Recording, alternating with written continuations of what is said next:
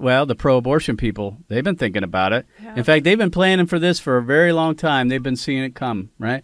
I think with pro-lifers, they're like, this is never going to happen? Really? Come on. So the idea that it might really caught a lot of us off guard. The fact that they took this case, that this case has the potential of overturning Roe versus Wade. I, for one, thought, boy, I didn't know if I was going to see this in my lifetime, honestly, but here we are. Well, you've probably heard of the new normal. Have you ever heard of the next normal? Well, that probably best describes what's happening in the state of Michigan if Roe versus Wade were to be overturned. The fact is, the pro-abortion movement is ready if Roe's overturned. The question is, are we? We'll be discussing that today on the Mark Harrington Show.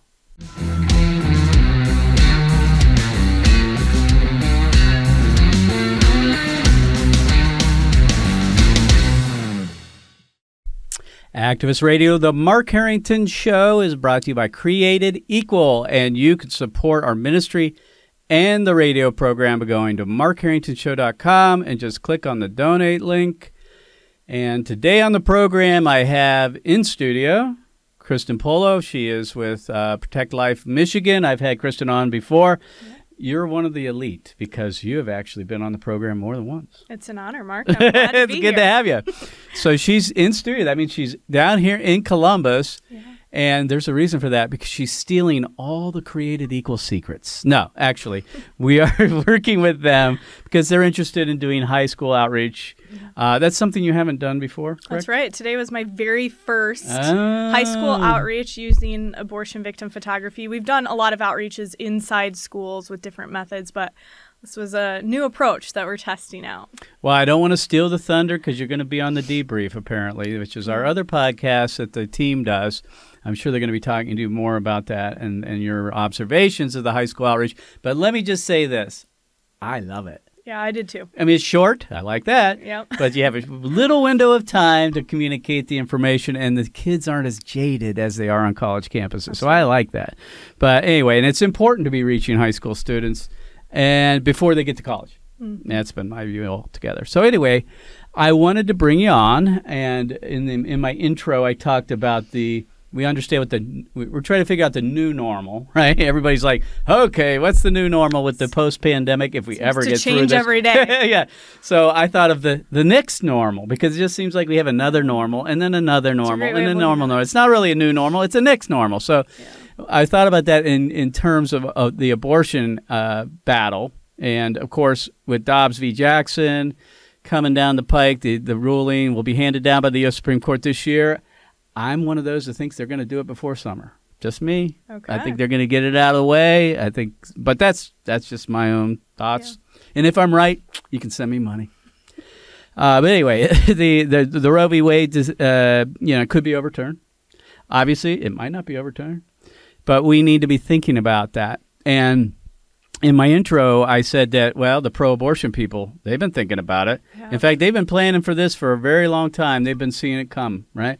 I think with pro-lifers, they're like, this is never going to happen? Really? Come on. So the idea that it might really caught a lot of us off guard. The fact that they took this case, that this case has the potential of overturning Roe versus Wade. I, for one, thought, boy, I didn't know if I was going to see this in my lifetime, honestly, but here we are. And, I don't want to get ahead of things. I'm not here to predict the outcome, but we are all anticipating it being overturned. Mm-hmm. And we want to talk about what you guys are planning. But first of all, let's find out what our opponents are planning. And so every state that is, if you read the pro-abortion literature, there's probably between 22, 26 states that they think might outlaw abortion, or at least the post or pre-Roe statutes will kick into effect, or there'll be a trigger law or something of that nature. Michigan's one of those. Yep. You guys have a 1931? Right. 1931, you have a law that was put in the books. We have a complete ban on abortion in Michigan. So when Roe falls, abortion will be illegal in our state. And it's a really strong law that has been upheld many times. There have been challenges to it. They've tried to knock it down. It's one of the strongest bans in the nation. That obviously, when Roe falls, we're really looking forward to that kicking into place. And that makes Michigan a little bit unique. I don't know how many states have that kind of thing. A lot of them have trigger laws, which were passed since Roe's been in effect. That's right. And those will kick in if Roe's overturned. But this was actually in effect and never the enforcement of it stopped, of course, when Roe was handed down. But because of that, the abortion advocates aren't going to play dead and roll over. They're mobilizing. They keep coming back. So let's talk about that. I think what was a couple weeks ago, you guys got wind of this. Tell us what's going on. Planned Parenthood, all the typical suspects here are lining up to do something to change that outcome if Roe was overturned. Yeah. So on January 7th, just a couple weeks ago, Planned Parenthood Advocates of Michigan, the ACLU, a couple other groups banded together and filed with the Board of Canvassers in Michigan to collect signatures so that they can put a constitutional amendment on the November ballot in Michigan. A lot of people, I'm hearing a lot of misunderstanding. They're saying, the legislature will never pass a law like this. Well, it's not the legislature. It's going to go to the people, and us Michiganders will vote on that come November if they collect the signatures they need. They need about 425,000 signatures. I suspect they're probably going to pay some good money to get those, and that this will end up on the ballot. But the magnitude of this, it is going to be the biggest fight that we've had in Michigan's pro-life history, because this would repeal Michigan's abortion ban and repeal all of our pro-life laws, 50 years of pro-life laws, and make abortion an unrestricted, unregulated, constitutional right in our state. Wow. And then the only way for the pro-life movement to do anything about that would be for us to pass our own constitutional change in the future, which is a difficult thing to do. It would make restricting abortion unconstitutional in our state. So this is a serious battle. It's the mother of all battles. It is. Or the end game. Sorry. The end game. So we're going to be spending a lot of time fighting that. Yeah, I want to talk about that. So we have the Planned Parenthood, of course. You got the ACLU, which I always wonder, what happened to the ACLU? There was a day. Actually, the ACLU stood for freedom, liberty, all those things that America used to stand for. Not anymore. They have their reproductive rights department or whatever. I guess they've jumped in here. Yeah. The typical suspects are behind this. From what I can read here, they need, as you say, 425,000 signatures. That's a tall order. That equates to 71,000 signatures a month. That's a lot. And by July 11th. So we are in February now. So they have a short window here to get going. Do you know if they're already out and about? I mean, the language has been approved, correct? Yeah, the language that will be on the ballot has been approved, and anyone can view that online. But they haven't started collecting signatures yet. I think there's like a finalization meeting, and then they'll start. I think it's on February 11th. But once that date hits, when they start collecting signatures, they have 180 days. 180 days. So that the clock starts ticking. So the question that I would ask is, and I know the answer, but I'm going to ask you anyway. Okay. Why wouldn't they just go through the legislature? Why wouldn't they just try to ban abortion through the legislature? Why? Why are they going to the people? This is a powerful move on their part, because if they can do this, and if they're successful, and just so you guys know, success looks like 50% voting yes plus just one person. Right. That's all they need. They actually take the power away from the legislature if they succeed in getting this passed, because then the pro-life side can't restrict or regulate abortion at all. Right. We can't, our hands are tied legislatively speaking. And in Michigan, do you have a majority in both Senate and House? Yes, Republican? Yes, but your governor is very pro-choice. Awful. Yeah, she's terrible. So that's why. They're not going to go to the legislature because they can't get it done through the legislature. It's funny. They say, we want the people of Michigan to be represented. And I said, well, there's a system for that. It's called your legislature. That's typically how we do things here. Yeah. Constitutional amendments are an option, but they're rarely used. And they're only used in this case because they know they can't get it done otherwise. And here's what they're counting on. And I think you know this. Lying. They're going to lie and they about already what this have is, been, right? Mark. I mean, frankly, the game. initial press on day one was saying that this is about birth control and miscarriage, and even the way the language is written in the proposal is so deceptive that I know a lot of people. Right to Life in Michigan has been fighting for that language to be changed so that it's fair and it's clear to the voter what they're voting for. Yeah. So of course they're going to lie. They're going to say if this law, this 1931 law, was put into effect, that women are going to be thrown in prison, right? Mm-hmm. Yep. They're going to be back alley abortions. They're going to be all over that, right? Yep. That'll be their ad campaign, yes. right? Yeah. If Roe falls, and it'll play emotionally. It'll work with some people. Here's what I want to read. This is from the website. I don't know which woman this is. This is from one of the campaign websites. MIReproductivefreedom.org, which is Michigan, MIReproductivefreedom.org.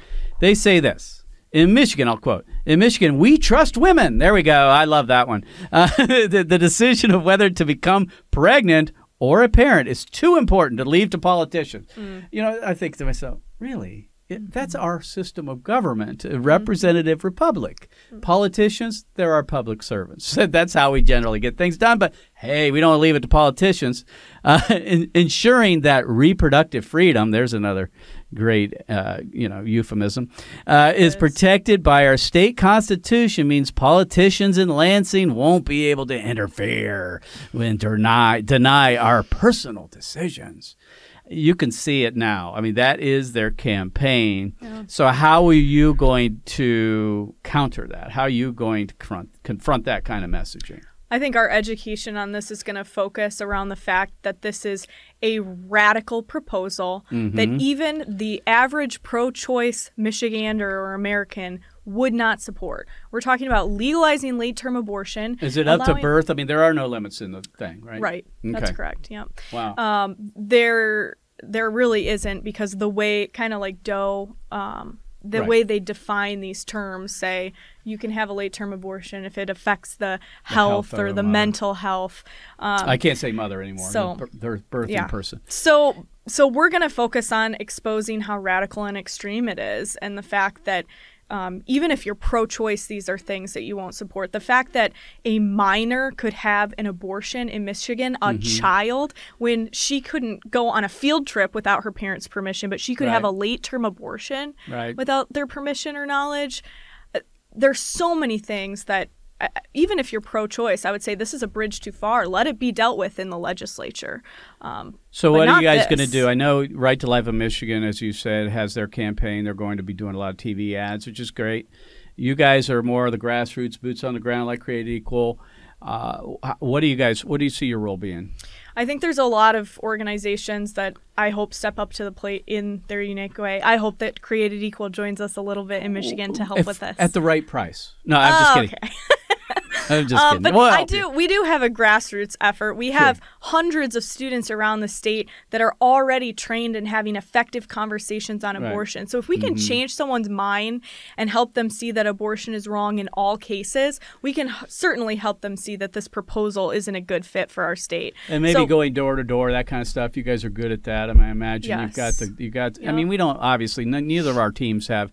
We have endless resources, personal or human resources, but we can mobilize. Manpower, and I think we're going to spend a lot of time educating people wherever we can, door to door, on the streets, phone calls, whatever it takes, to let people know that this is not something that they should vote yes in, no matter what their position on abortion. This is not a proposal that they should support. So, folks, you can get involved. You can go to Protect Life MI, protectlifemi.org. That's right. We're talking about what a post-Roe America would look like, and specifically what Michigan would look like. And this is happening across the country. I'm not saying constitutional amendments are being proposed or put forward by all the abortion advocates, but they are mobilizing people, and we need to be ready to go with our own campaigns. I've talked about it here on the program, what Created Equal's role would be in a post-Roe America. We kind of have a roadmap that we put together. It's what we do best. I mean, we're not going to go off into the political realm, but we can help in states where we have the highest likelihood of outlawing abortion. That's where we're going to be focusing our efforts. So I'm here with Christen Pollo. She's the executive director of Protect Life Michigan, and you can find out more, again, go to protectlifemi.org. Okay, Chris, you got something else? I was just going to say, I think our organizations are so uniquely positioned to help in a post-Roe world because we deal with public opinion, Mark. And so when Roe falls and abortion is restricted in these states, we have to be there to ensure that the culture remains pro-life, that people's minds are continually changed, or we could lose. Easily. I mean, it could be reversed the other direction overnight, because I can tell you the pro-abortion advocates, the lawyers right now are already drafting the case to try to embed it in the Equal Protection Clause of the U.S. Constitution. Yes. I guarantee it's happening now amongst all these other possibilities. So we've got to be ready. We will be, listen, if Roe's overturned, we're ready. If it's not, we're ready. I mean, we're always ready. We're ready. Not going away. We're not going away. Fight tooth and nail to protect life. Yeah, so what I want to do in the time we have left, which isn't a whole lot here, is just talk about the landscape of the debate. We both, as you know, you guys are very invested in your campuses in Michigan. We go to college campuses as well. And I just want to ask you generally, what do you think the biggest challenges are? Now we're coming, 2 years into the pandemic. You have all these other things happening with the, social justice movement, if you will, and trying to categorize the abortion debate in reproductive justice. They talk about that it's not allowing for abortion is oppressive. Yep. It's oppression. And I think abortion is oppressive. I do too. So how are you? I mean, I know how we're doing it, but I want to know what you guys are doing to try to counteract those arguments on campus. We have to be ready. We have to be constantly keeping up with where the culture is going in these debates. So I think the biggest challenge is that today people, especially the college students we talk to, really see this as a circumstantial issue. So they'll say, I'm personally opposed to abortion. I can look at this picture of a baby torn to pieces and say that that's wrong. But, we don't know what that particular woman is going through. And so we have the job of helping them see that no matter the circumstance, killing is not a solution to problems. Violence is not a solution. And we take a human rights approach to this. As you said, people care a lot about justice. They Equality. Care about human rights. And so a lot of times, in fact, I did it today in front of the high school. I asked, do you believe in human rights? Who do you think should have human rights? And if we can see that this is a little human being torn to pieces by abortion, isn't abortion a violation of that? And I think it helps them frame the debate, because now they either have to find a way to defend violating human rights or try to explain why abortion isn't that. And that's a difficult thing to do. You find a lot of people seems like change everybody's their for minds there. equality except for the unborn. And that's the the big debate now is all about equality, right? Well, really it's about equity, but it's equality, and we should make it about that. If we can make the case for the unborn, prove that they're human, they are being excluded from that equation. And they're the ones who are doing that, not us. We're the inclusive people. I mean, we're including everyone into that equation. So I think it's always played well on campus. We don't just do it because it works. It's the right message. It's true. And that's why I think the photos are important. And I want to finish with that. You are one of the few. Thank you for this. Thank you for radicalizing us. Can I say it that way? You have seen the light in the use of the proper use of abortion victim photography in your outreach. Could you just share, kind of your story, how you progressed through the processing as to whether this is something you want to do or not? This guy, Seth Dreyer. Oh, he was the one, huh? Uh-oh. So we actually had someone from Created Equal come in to speak at one of our events, or I had heard him somewhere. I was kind of opposed to abortion victim photography. I thought it was radical. It didn't make me very popular anytime I used it. This is true. But when I heard Created Equal talk about why and respond to objections, I had nothing left. I just knew that I didn't have any objection that they could not answer. So I decided to try it, and we did a comparison. That's the step that people don't go. That's they'll all most of them will acknowledge that photos of injustice work. Social reformers have used them historically. Yes. And they'll say there's a place for this in the pro-life movement. And they'll say, I love what you do, but then they'll never go to the next step. They'll never go to the next step and actually do it themselves. And honestly, you guys did. I did. And the thing that shocked me was not how angry people were. That's what I was so afraid of, that people would be so upset. What shocked me was the continued apathy. Mm-hmm. Even when you're standing there with these horrible images. So how does it help you? We've got about 20 seconds left. How does it help you in your debates? I mean, it is another tool. It is, I think, a highly effective one. Tool. How does it help? Because it cuts through all of the rhetoric and it gets right to what's really happening. Right. Exactly. In the same way other images have helped end other injustices. Right. It just works, and we have the statistics to prove it. We track all of that, so I'm eternally grateful to you guys for that. Well, we're glad that you've come around. You've seen the light, and we will be traveling together, actually, with other groups, Canadian Center for Bioethical Reform, Toronto Right to Life, some groups out of California. This summer, we're going to New York City, which will be an awesome outreach week with Protect Life Michigan. So if you want to find out more, folks, you can go to Protect Life Michigan. That's Protect Life MI, protectlifemi.org. My guest has been Christen Pollo. Christen, thanks for being on the show. Thank you for having me again. I appreciate it. So, friends, I want you to take action today, and there's a couple of marching orders that I'd like you to do here. The first is this: if you like what you hear on the Mark Harrington Show, I want to encourage you to follow us on our podcast, which you can pick up 24/7 on all the popular podcasting platforms. We have a new player that's embedded in the website, markharringtonshow.com. You can pick it up there. You can listen to it there as well.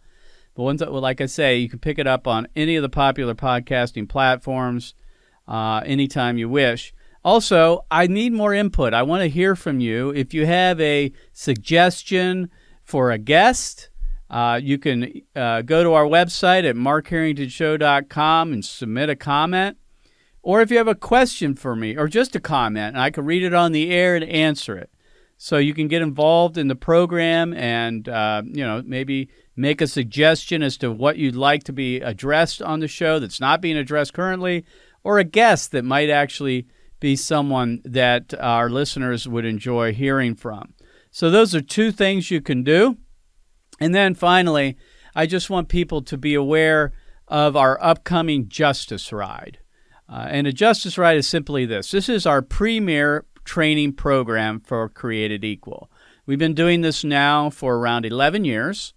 And the concept is basically designed after the Civil Rights Freedom Rides. And just to give you a little bit of history, the Civil Rights Freedom Rides were a turning point in the Civil Rights Movement, and it happened in the early 1960s, where generally young people, mostly, defied the rules of the buses in the South, who were ordered by the federal government to segregate, and many of them didn't do that, and so they didn't segregate. So students from around the country, mostly, boarded these buses in defiance to the segregation rules that the bus companies implemented, and they just broke those rules, and they jumped on these buses, and there were certain routes that they'd take throughout the South. They were called the Freedom Rides, and those Freedom Rides led to all kinds of conflict. In other words, there was violence, there was bus bombings, and it captured the attention of the nation, and I think was a turning point in the Civil Rights Movement. And so what we've done with the Justice Ride is kind of patterned that off of the Freedom Rides. Now, obviously, we're not looking for violence. We're not looking to get put in jail or anything like that. But the thing that made the Freedom Rides work was synergy.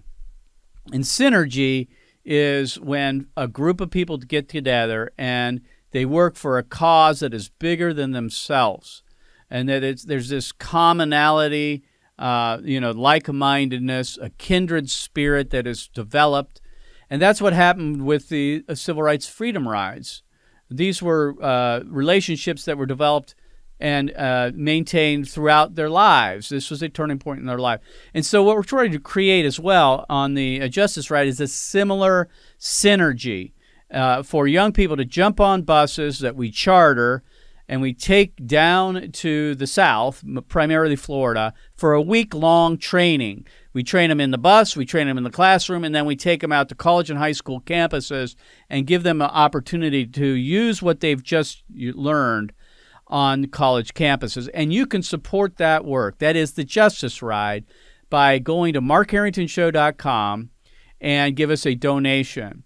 It costs $300 to send one of our young persons or young people on a Justice Ride. You can send us a gift for $300. You can send us a gift for $30. That would be a tithe of the cost that it would be for a young person to come on the Justice Ride.